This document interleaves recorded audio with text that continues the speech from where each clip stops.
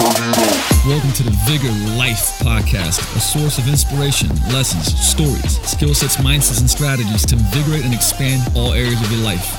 Let's go. What's going on? Coach Luca back here with the Vigor Life Podcast. And today, well, actually, before we even start, because today what I'm gonna talk about is I've been working on this. It's a blog post, but it's a big blog post. It's going to also be an ebook. It's going to be a downloadable ebook. It's actually going to be free. You guys can check it out in the show notes. So by the time this comes out, it will be uploaded in the show notes. And many years ago, I wrote a blog that was on my website, and it was called "I Got 99 Problems, but Getting My Shit Together Ain't One." And I just felt like that was a good title. Anyways, it was like these 99 kind of insights and lessons that I had and that I shared, and it just went viral and had hundreds, if not, over 1,000 shares online. So now it's probably, I'd say 3 years later, maybe 4 years later, and like I've actually been writing this out for a year. So I've got a lot of journals, I got a lot of places that I write my ideas, my notes, my insights, and so I wanted to put this together as just stuff like some of the best things, like life lessons. It's actually called 99 Lessons to a More Invigorated Life.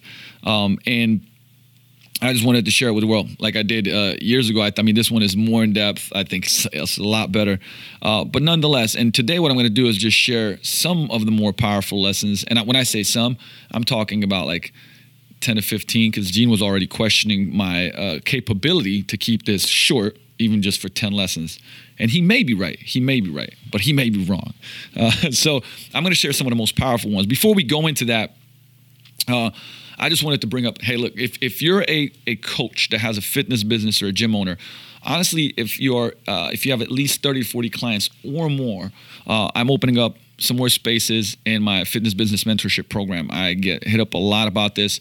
Like I said, I do because of one, many of the things that I'm doing, but like I try to keep things, I would say, more intimate and smaller, so I can really help the people that join my mentorship program and help them build their business. So essentially, I'm helping you build a predictable and sustainable business that you absolutely love, make it more profitable, build a career in business, and also, do something that like very, I would say, is missing in industry, which is things like exit strategies, right? How do you build a predictable, sustainable business and are able to not exit because you want to, but prepare for it for if anything happens in life? We're talking everything from sales to marketing to systems to deliverability, fulfillment, right? Like how you deliver your product and service to make it extraordinary, how you differentiate yourself, because like I said, more so than ever, the marketplace is crazy. And also, how do you leverage the things that you're already doing well to build out on different platforms? So that is, depending on where you are in the process of your growth in business, that is something that I help you do and grow. Once again, it's for people to have at least 30 to 40 clients or more. Feel free to reach out. You already know where to find me.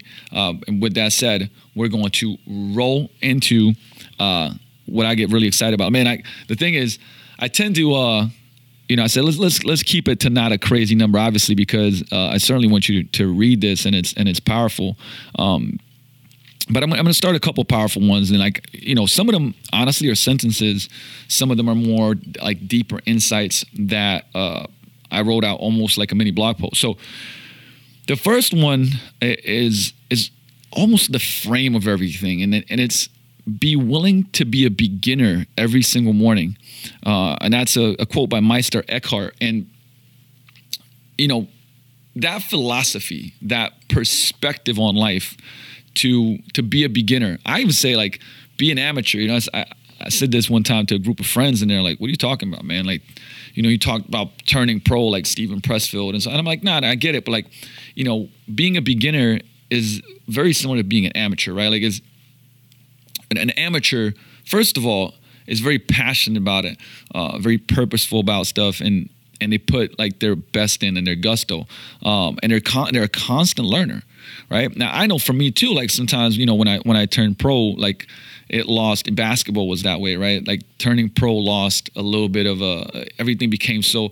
There's a lot of bureaucracy. There's a lot of politics. There was a lot of, sometimes you were playing with people that didn't care for as much for the team, and it was more about just the professional side and the money and the coach, right? Like, but man, then I would go play street ball, and I love it, right? Like, I'd be like, because I was passionate, purposeful. I was an amateur essentially, right? So that whole philosophy of being willing to be a beginner every single morning is critical at any point in time. And what you learn is the people that are the best in the world at what they do, they're always kind of waking up going like, man, like how, curious about how to get better at their craft, curious about other people that are doing things that they can learn from, right? And you can learn from everybody. So remember, be willing to be a beginner every single morning, right?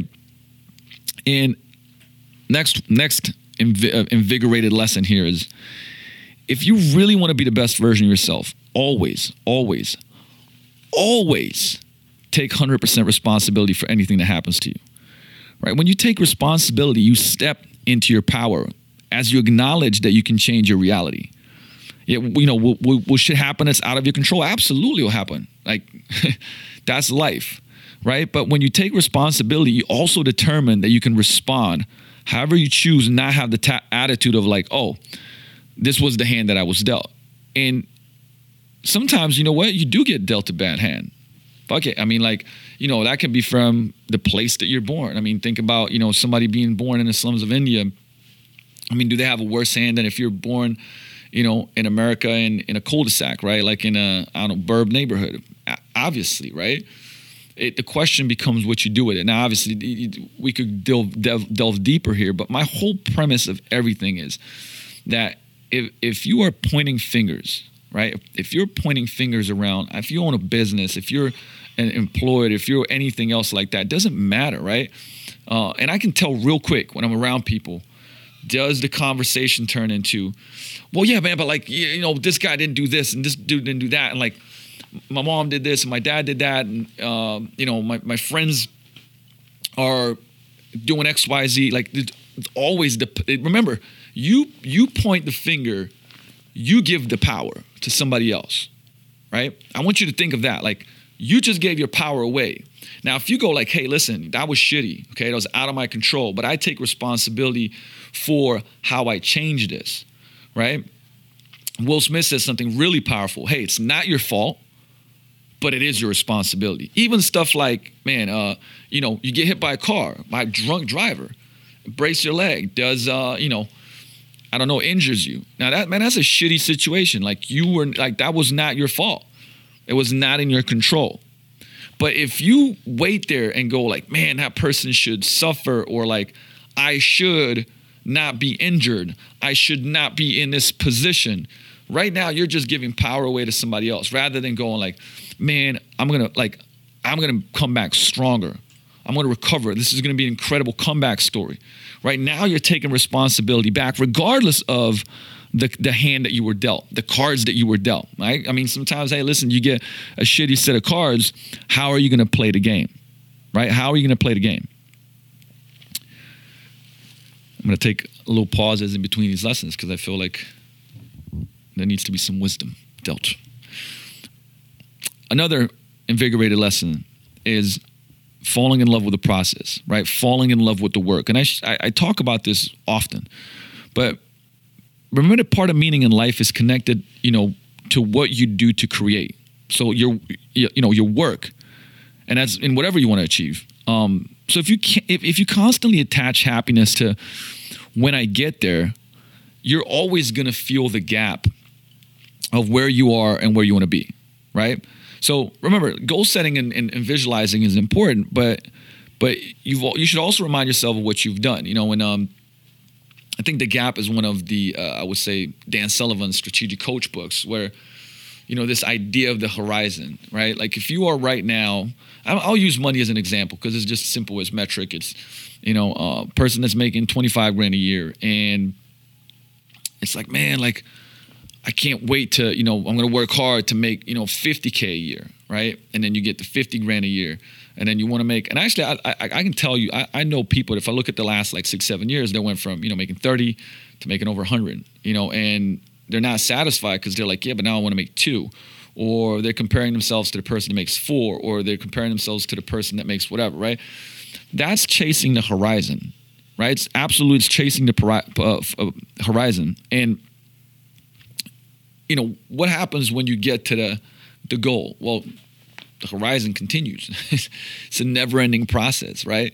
It's a never-ending process. So you have to kind of learn how to, one, look back at what you've achieved and, still pursue, like I said, I think Tony Robbins said, he said, let me give you a one-word solution to your happiness, right? Progress, right? Progress. If we're progressing in life, then we feel accomplished, right? Which is why I've mentioned before that success comes from succession, which means progress. Really, it means the next step. It means progressing. It doesn't mean you've won everything. Like there's an end goal, and once you get there, you're in the peak of Everest, and there's nothing else, right? Human beings thrive off of progress and improvement, right? Which a lot of times is, like I said, it's an intrinsic drive too, because you get a little better at something, right? You get a little better at what you do, you actually feel accomplished. But if you're just chasing the horizon like a number, and what happens when you get to that number? Somebody will go like, well, you set new goals, right? Like you expand. True, right? But if you attach like fulfillment or happiness to a thing and a goal and a point in time that disappears as soon as you get there, right? It's like legitimate. That's what happens. Like when I make 100 rand, okay, cool, you make 100 rand. What now? You buy the bigger house, this, that, the other. Okay, what now?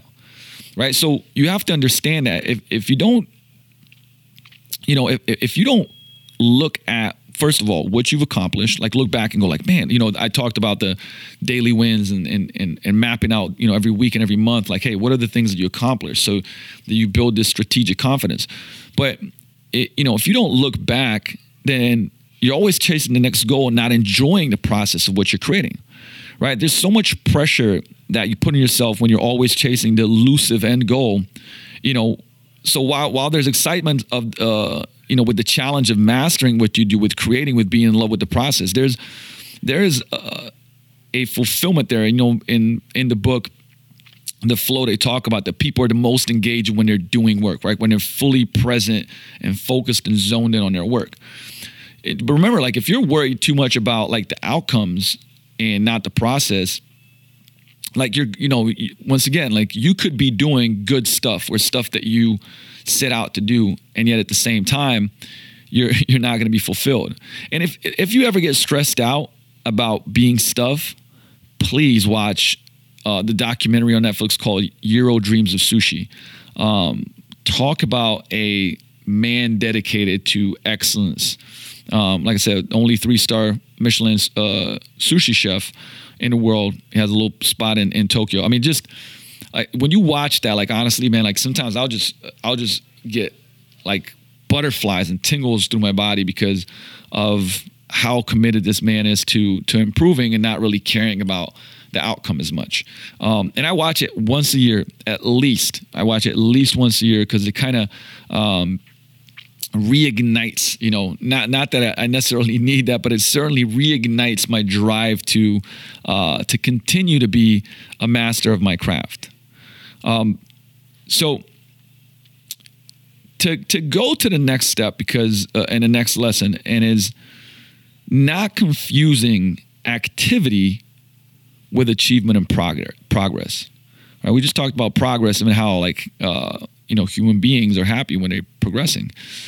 But not confusing activity with that, right? Being busy doesn't really mean making progress. Matter of fact, I realize time and effort don't even equal results. Now, let me make a point, okay? If you give your greatest effort in everything that you do, the likelihood of you succeeding and growing is very, very, very high. But of course, what matters too is that you're doing it in the right things. And here's why I say this, right? And I said, I realize that time and effort don't equal results. Here's why, okay? And I'll give you an example of the gym. I'll give you an example of the gym. So, person goes, it lost some weight, wants to do, lose some more weight, starts going to the gym, doing 4 days a week of, hour and a half of cardio, lifting weights another 4 or 5 days a week, cuts calories drastically, sees a little bit, some more results, stalls, sleep gets messed up, they're stressed out, they start putting weight back on, don't know what's going on, fall off the wagon, right? Like, so they're putting in that time and effort, but they're not seeing the results. This is an example. And we're not going to dig into why I actually got a whole seminar that I put on about the Fat Loss Forever, about the science of, weight regain and things like that. And that'll be posted on YouTube. But the kicker is that, like, that person's not doing the right things, right, for what they want to achieve. And so remember that only results equal results. Now, it sounds kind of like, okay, Luca. But what I'm saying is, like, if you put in a lot of effort and time into something, it doesn't mean that it's going to work, right? It doesn't mean that you'll get results. And so this is one of the, I would say, reasons why I study so much, why, why you hire coaches, right? They've been there, done that, or doing that. They've been doing it for a long time, but are still doing it. And, because once again, like, they guide, support, and coach you to be doing the right things. So when you do put maximal effort into the right things, you're going to succeed, right? So just look at, and here's the kicker, right? Look at the reality of your life, and it will tell you whether you need to change something, period. Results don't lie. So, for instance, somebody goes like, well, nah, man, I'm putting an effort and I'm being active and doing work and I'm busy. My question is like, hey, how's that working for you? Or how's that working for you? Is it working the way you want it to? Are you progressing are you progressing? And if you're progressing, are you progressing the way that you'd like to? And if not, like, change something, right? Change something.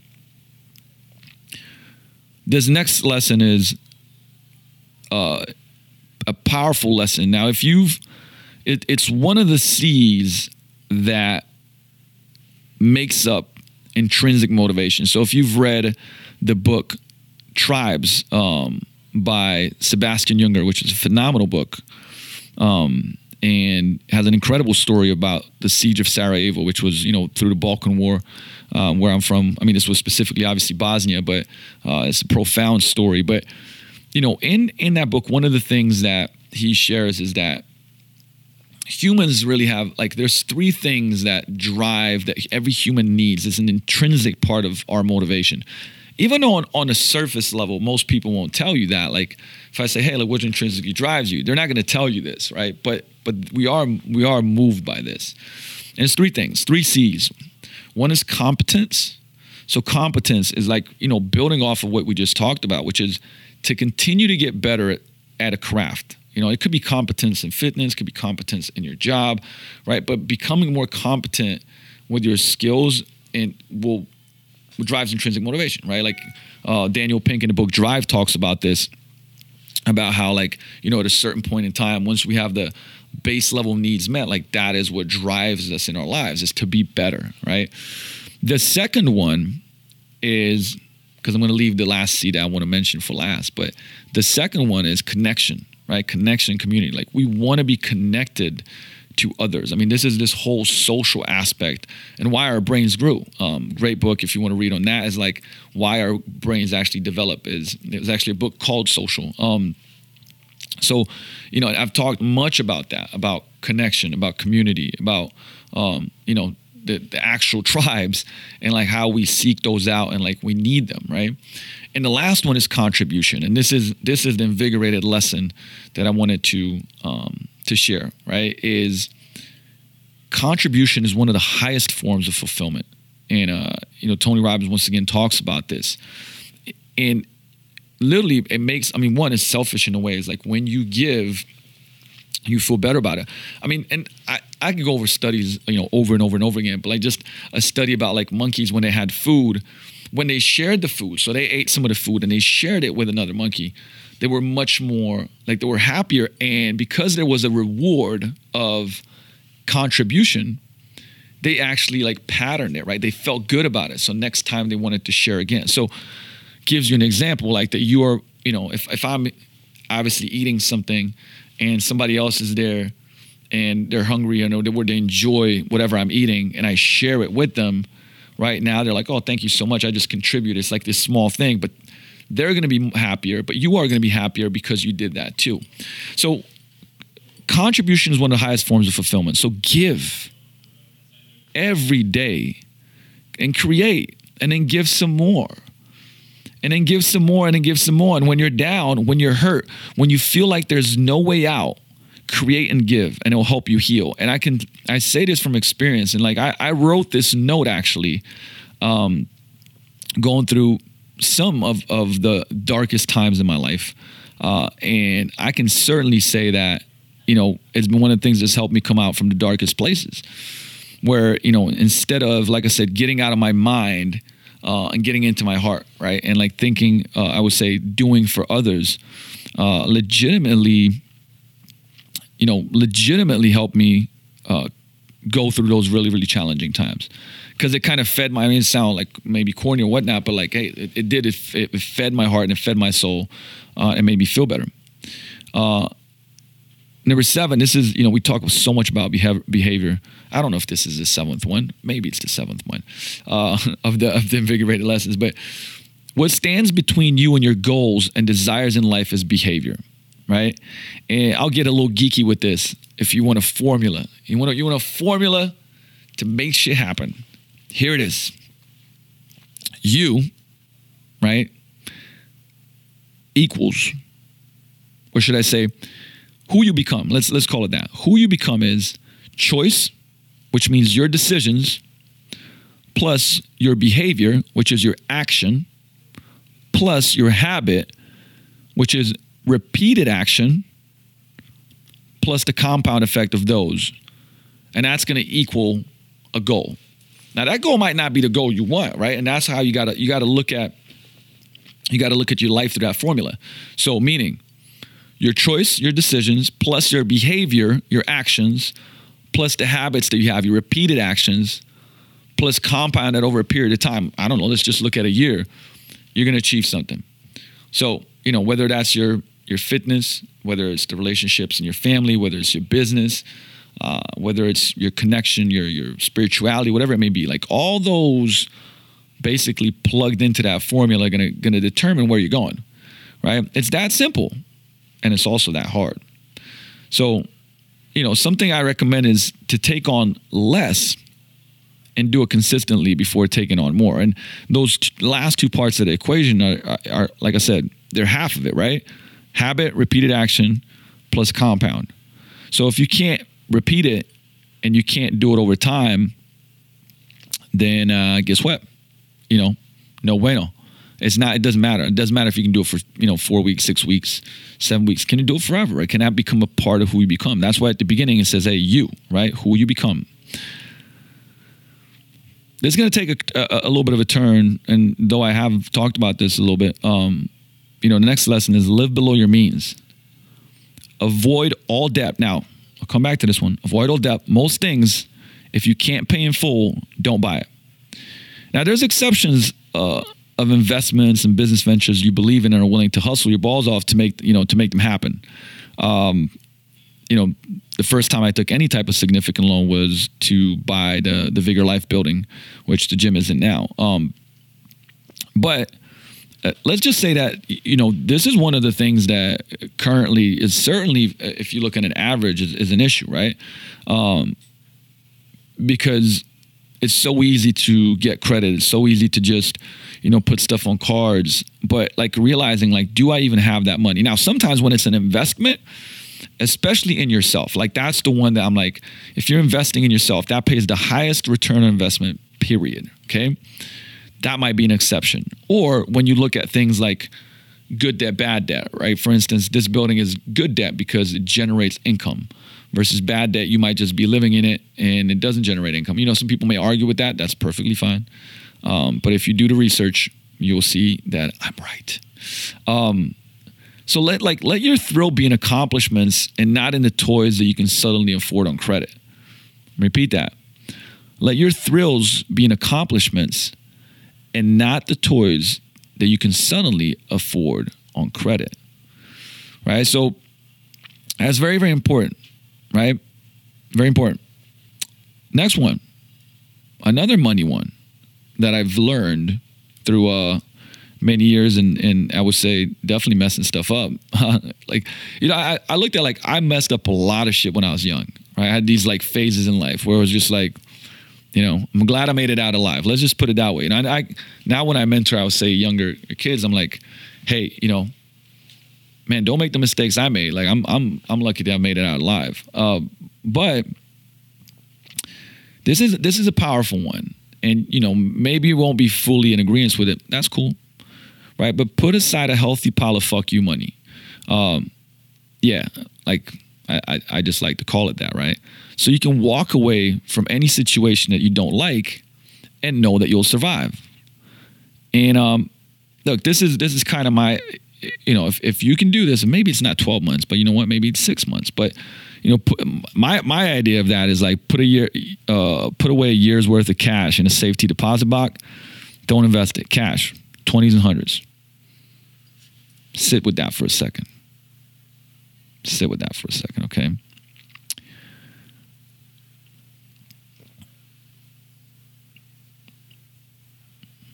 I'm having a moment, right? Because I'm sliding down in these lessons right now. Oh, okay. So there's something about making, like, the other day in team training, I said, because somebody brought up a reason, right? Like, oh man, you know, it's the reason that I didn't come to a small group on Tuesday, right? And you know, reasons are a lot like, essentially, reasons many times are just excuses. Let's be real, right? Like, they're just excuses.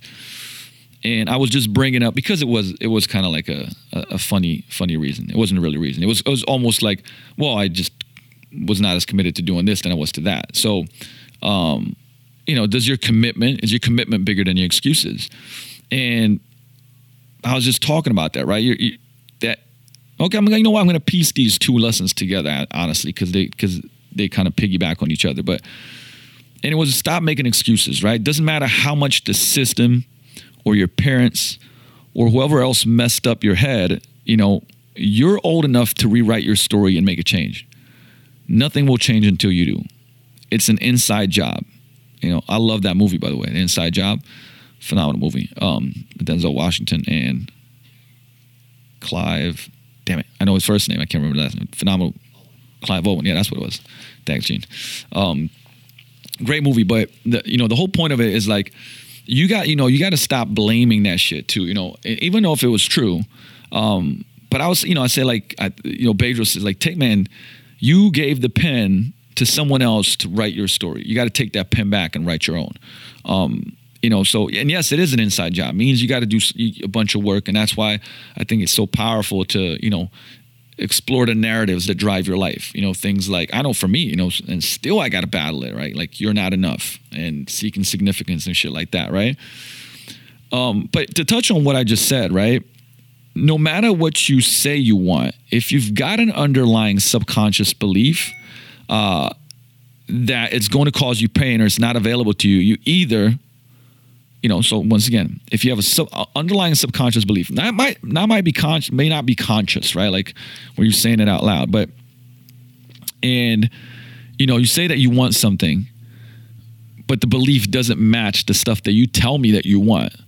You're either going to, you won't let yourself have it, or B, you let yourself have it, but you'll be real messed up about it, and then you go off and lose it anyways. Right? One of those two. So let me give you a scenario. Okay, this is gonna help you definitely, like, visualize this. So let's say your conscious mind is saying, I want to lose 25 pounds. Subconscious mind says, man, people aren't safe. I'll get hurt. I must build a shield to protect myself.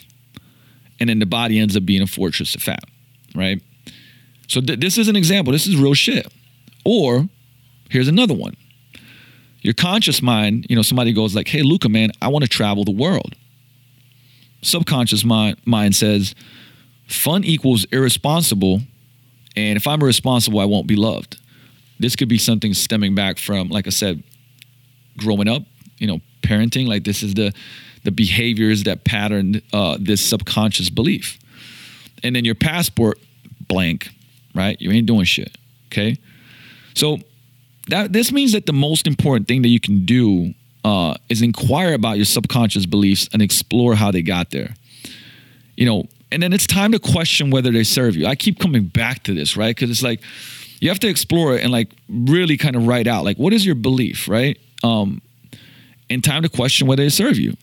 And if they don't, then let them go and suspend this belief to give space to something better.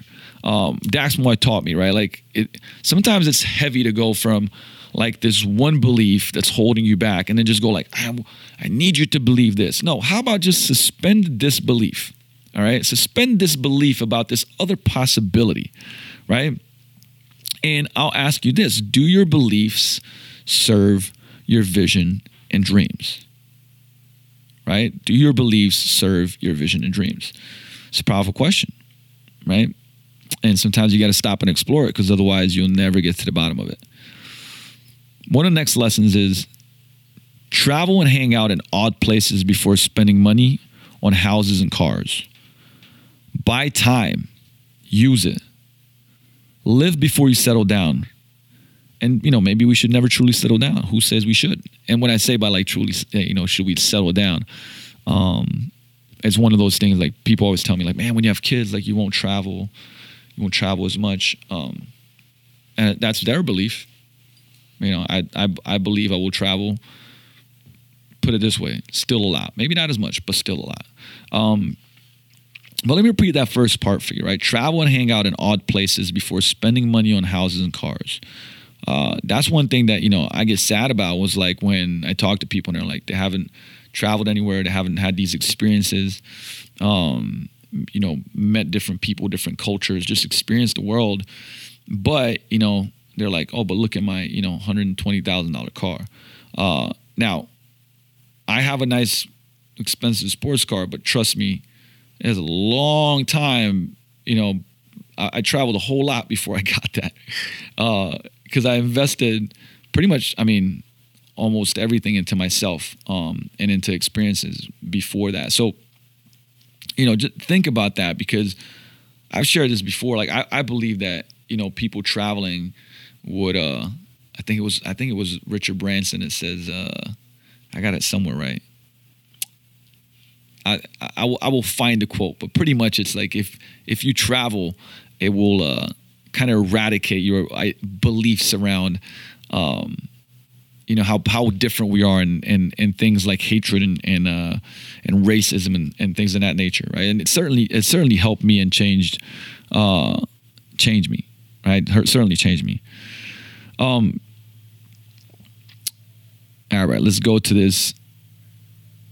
This is a great one, a great lesson that's once again piggybacking on this whole belief system because I just think it's so important. Like actually, when I share these lessons, there's recurring themes, which is fine because man, like you might have to hear it in one way or a different way, and that's how it was for me, right? Like how come these are a lot of these notes are from my journals. They're from books I read, seminars I went to, mentors I spoke to, insights I've had, and I wrote them down, and then I kind of am curating them into this ebook. And, just because I heard something one time and I was like, man, it's profound. I didn't do anything about it, and then I'd hear it again. And it was almost like the universe reminding me like, yo, check yourself. This is something you got to address. I hope it does the same for you. So, challenge your belief systems, right? And here's what I realized is that it's better to realize that you've been wrong all along than to be stubborn and hold on to a story that's holding you back, like from becoming who you want to become, from becoming your best, right? I think we're so afraid to be wrong, right? That's like, but it's better to realize that you've been wrong all along than to be stubborn and hold on to like, white knuckle into these beliefs that just aren't helping you out. So here's a 5-step process that will help you out, okay? Number 1, become aware of what stories you're telling yourself. Right? Remember, you're the author of your life, not your parents, not society, not your significant other and partner, not your friends, and not the bullies or, that called you worthless in high school, anybody else for that matter. And the sooner that you decide to write yourself a better script, the sooner you get to live a more awesome life, period. But first, you got to let go of the stories that are holding you back, right? Most of the time, we're so used to them, we don't even know they exist, and we'll just fight to hold on to them to the death. You know what I mean? Like, I always tell, like, somebody starts giving me all these limitations. I'm like, man, if you keep fighting for your limitations, you can keep them. You can keep them, right? And like, well, I don't want to. Okay, then stop fighting for them, right? So listen to the sentences that begin with things like, I always, ... you know, I never, ... I can't, I should, I suck at, ... you know, one day, I'm trying to, ... right? Start paying attention, because what are your favorite, you gotta find out what are your favorite self-sabotaging stories. Like, what do you hear yourself say and think over and over and over that becomes who you are, or rather who you think you are, right?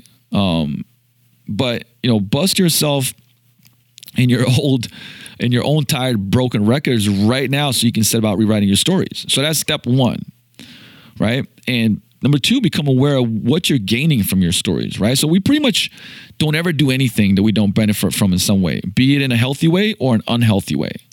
So if you're creating something shitty in your life because, you know, of a doopy story, there's definitely something about it that you're getting from it, okay? Remember that. You are getting something from it, okay? So let's say your story is that you can't make money. By staying broke, you get to be right. You get to be the victim, which now makes you dependent on other people and gets you attention, right? This is, man, I've actually dealt with some of these things with my own close family, and it's challenging, right? It's challenging to see. So other people will offer to pay and you don't have to take responsibility. You get to give up before you start and you avoid possible failure.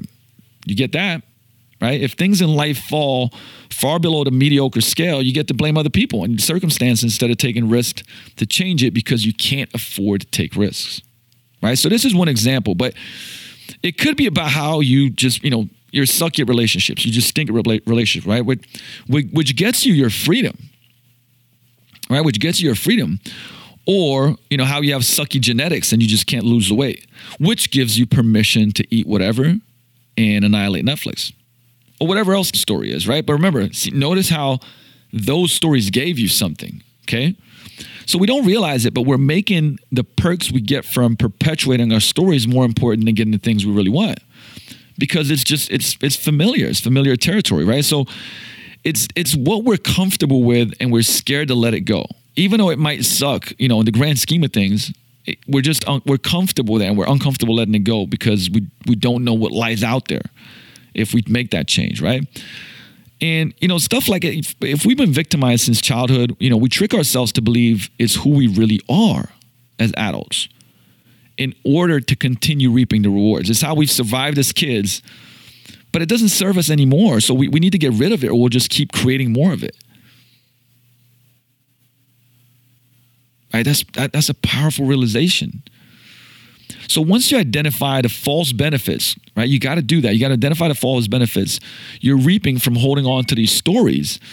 You can start the process of letting them go and then replace them with the empowered ones that serve you as an adult or as an older, you know, whoever is listening to this, whatever age that you are. So step number 3 is getting rid of your stories, right? Once you know what the beast looks like. I always said, you know, like, hey, fear is such an interesting concept, right? Because when you shine a light on your fears, there's one of two things that happen, right? Either you realize that the fear isn't even that scary and it disappears, it dissipates. Or maybe, you know what? Maybe it is scary and maybe it is challenging, but at least now you're like, you can deal with it and go like, okay, what am I going to do, right? So shining a light on a fear is important. So once you know what the beast looks like, you can slay it, right? Take your list of can'ts and shoulds and nevers and et cetera, right? And write it all in a journal and really feel what you're getting from these old limiting beliefs. For example, I feel special, safe, and cared for. I get to live with my parents and never get a job. Make a list of these false rewards and really push yourself to get them all onto the page, right? This is important because this is the shit that like you got to pull this stuff out of you. It's not, you know, writing this stuff out is not necessarily like an easy thing to do, right? But now I want you to look at your list of false rewards for what they really are, right? They're scared little parts of yourself acting out. Now, here's what's important. Thank them for trying to protect you and for keeping you company, but tell them it's time for a long run now, and to fuck off. You got to tell them to fuck off now. So, and then you got to replace the feelings you got from these false rewards with the feelings of joy and power and excitement and stepping into who true you really are and who you're going to become, right? And bring that.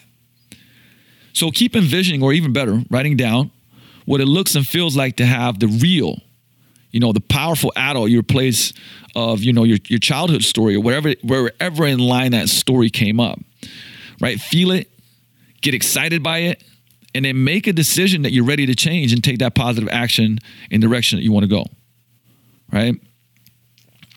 It's very important, right? You got to take action once you made that decision. Number 4 is making a shift, right? Once you've gotten clear on your story and done the work above, take action. I was going to say take massive action, which, sometimes it's like when you come to the realization of what your life is like and you really don't, you actually truly see it and it's painful. I've made some massive shifts in my life, going to make the decision to go to college in the US and, get away from some of the shit that I was doing that was certainly not helping me out, and it's definitely not who I wanted to be. That was a massive shift. I mean, I literally pulled the trigger within like days of coming back. I'm like, all right, I'm going to go to college. I'm going to go to upstate New York, to Binghamton JUCO. Like, let's go. Just uprooted my life and bam, right? But regardless, it can be small action, just something that moves you forward, that gives you strategic confidence. So if you're once depressed but have decided to let it go, then stop listening to like melancholy music. Like, stop talking about how crappy you feel. Stop pretending like putting on your bathrobe counts as getting dressed, right? Instead, focus on all the good and all the things that you love to do, right? Make an effort of, instead of collapsing into the familiar feeling of being depressed, right? The actions are going to take you like move, right? Like go Eminem. Y'all gotta move. Y'all gotta move. Give me some room. You know what I mean? Become aware that you've gotten into habits and you must switch them around. Like, behave the way a person who isn't depressed behaves. Dress how they would dress. Hang out with the people they'd hang out with. Do the things that they would do. Or do whatever that, the changes that you want to make. But remember, going out into the world and trying, but yet deep down still believing that you're ruled by your past circumstances is like forgiving someone but still hoping they trip and bust their ass and hurt themselves. That's the equivalent. I'm going to repeat that, okay? Going out into the world and trying, but yet deep down still believing that you're ruled by your past circumstances is like forgiving someone but still hoping that they trip and bust their ass and hurt themselves. And then number 5, the last part of this 5-step process is get out of your own routine. So depending on what it was, like, I don't know if it is depression, like, talk to strangers, wear something different, go to a new lunch spot than usual, make dinner for someone you want to connect with and get to know better, or a group of people. Go to a movie on a Tuesday at 3 p.m. Walk taller. Notice 5 amazing things you've never noticed about that in place you live in, your belief, your mom, your pops. Do things that pull you out of your routine, and you'll be amazed by the new realities that were there all along that suddenly present themselves just because you shift your focus. Okay? Now, I know that was a little bit of a longer lesson here, but let's be real. Okay? If you don't change your beliefs and stories, no amount of information will help you. Right? You got to change the narrative. So if you listen to this and you think it's foo-foo, and I used to think that shit too, because I was grasping on to like these limiting beliefs, then you may consider that as something you must do. Like, you must do it. Okay. All right. I got a couple more lessons here. This one is this next one's very short, but it's powerful, right? Man, say I love you more often and without self-consciousness. You notice I say, some people may say I overdo it, but I really mean it. And every time I say it, I feel better, right? Say I love you more often and see how that affects people, right? That you truly love. I'm going to finish this one. This is, I think this is from a book called The Naked Presenter. Read this a long time ago. Very powerful book. But this analogy, so one of my tattoos, I have a sleeve tattoo that I'm finishing on my right arm by my guy, D1 and only Lil B, which I'm going to have to fly to Japan to finish it off. So I'm going to go to Japan end of March. I'm going to watch Demetrius Johnson fight in his first one fight with my friend Joel Jameson, and spend about anywhere from 7 to 9 days in Tokyo. Probably fly out to Kyoto and whatnot. But I have a big kind of like obsession with the Japanese culture and Bushido, the warrior's way. And and then one of parts of my tattoo where they're getting finished is going to have a whole bunch of bamboo in there. And this part that I'm going to share, this lesson I'm going to share is why. Because it comes from like the lessons from the 7 lessons from the Japanese forest. So this lesson in the ebook is called Be Like Bamboo. And the thing is, I like things in life that are easy for me to remember and to connect lessons to. We all love stories. We love analogies. It's something that's easy for me to remember. It's something easy for me to visually represent, like, when I'm doing art and doing tattoos. And this has been like really profound for me, right? And like I said, it's called the 7 lessons from the Japanese forest. The first lesson is, so notice that like there's lessons under lessons in some of these. That's why I went deep. I went way deeper in this ebook than the previous blog post that I did 3 years ago. Number 1 is bend but do not break. Be flexible yet firmly rooted. So one of the most impressive things about bamboo is how it sways with even the slightest breeze, if you've ever seen it. So this gentle sway is, imagine, a sign of humility, right? Their foundation is solid, even though bamboo moves harmoniously with the wind, never fighting against it. Like even in the strongest winds, like the wind will tire out, but the bamboo stays standing, right? This is one of the secrets to success, whether we're looking at business, training, or any other aspect of life, is to be flexible and be able to course correct and adapt, but yet be firmly rooted. That was so powerful to me. Number 2 is remember, what looks weak is strong. Bamboo is not large by any means compared to other much larger trees in the forest.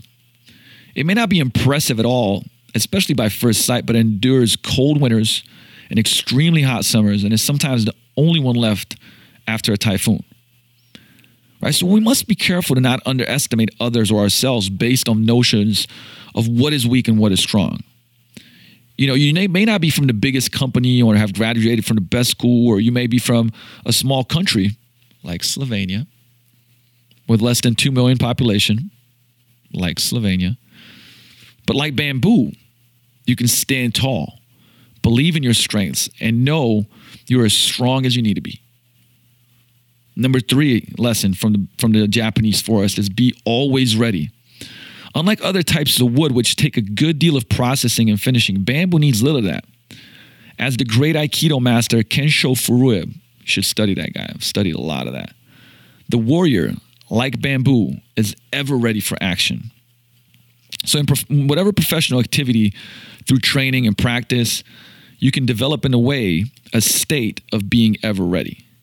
I think it was Jesse Elder that said, "Hey, there's trained and there's only trained and untrained. There's nothing else." Right? So the more that you practice to be ever ready, the more ever ready you are, and practicing in tough conditions. Number 4 is unleash your power to spring back. So there's a if you watch if you've seen like the paintings, Japanese paintings, there's a lot of like these visuals actually. The important image of a snow-covered bamboo represents the ability to spring back after having adversity. So in the winter, the heavy snow bends the bamboo and, back and back and back. I mean, literally completely bends it until one day the snow just becomes too heavy and begins to fall off. But the bamboo snaps back up and tall again, brushing aside the snow. The bamboo in the end has the power to spring back and say, "I will not be defeated."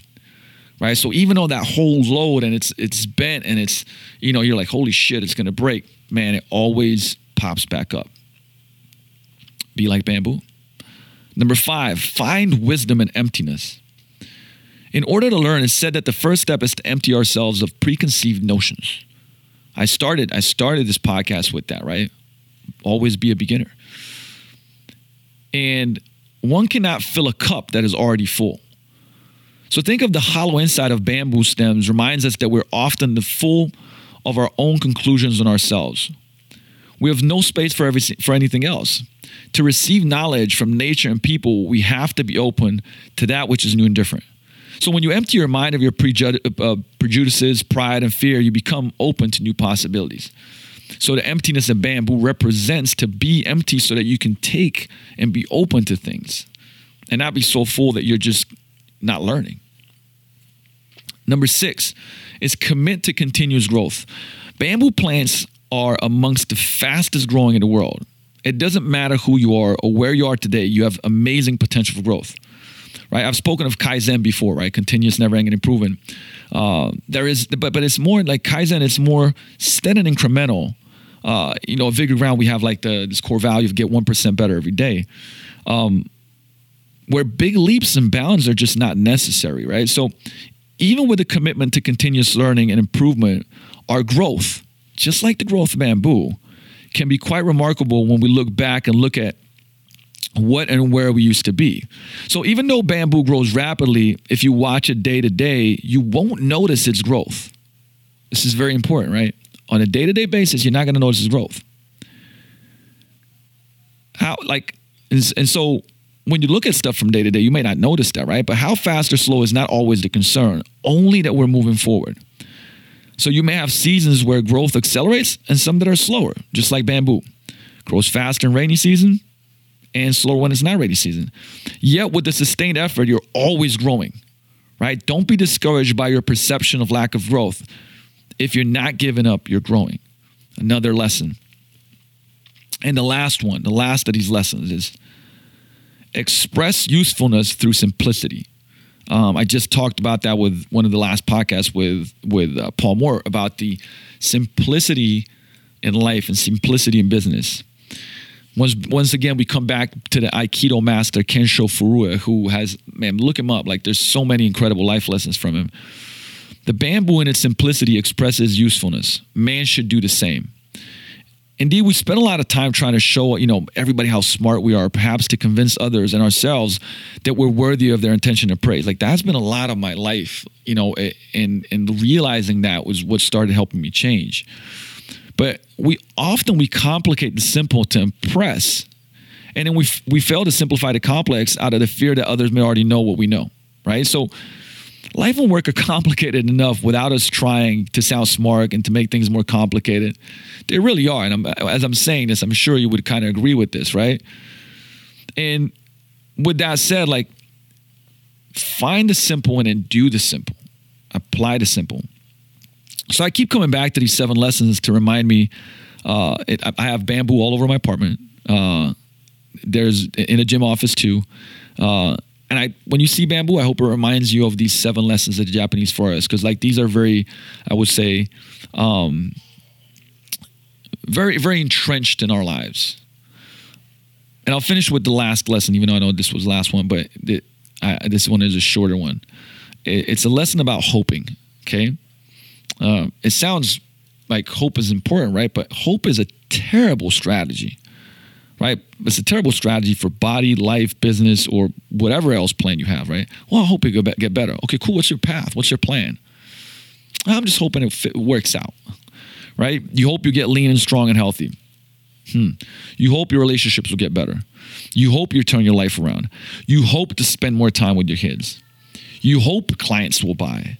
You hope the business grows. You hope the marketing works. You hope people find out about you. Hope in business or anything else is as logical as trying to fly a plane with no wings, right? You need a path and a plan, and you need to do the damn work, period. So don't hope, take action, have a path, have a plan. Like I said, hire a coach, find a group, find a mastermind, surround yourself with people that have been there, done that, and still doing it. So that was about, because I wasn't counting, but I think that was probably about 12 to maybe 15 lessons at most out of the 99 lessons to an invigorated life. Check out the show notes for the link to the blog, for the downloadable ebook. Once again, that is free. You might just have to give me an email so I can communicate with you even more. But if you don't like that, that's cool. Unsubscribe. And with that said, guys, love and appreciate you. I hope these lessons, I hope there was one insight. Like I said, if there's one insight that jolts you, if there's one insight that makes you change and do something different, and take a course of action to move in a different direction in your life, the one that you want, the one that serves you, then for this episode, the job was done. But remember, never make a decision without taking action at that, like following the decision.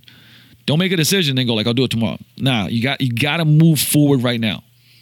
So move forward on something that I shared.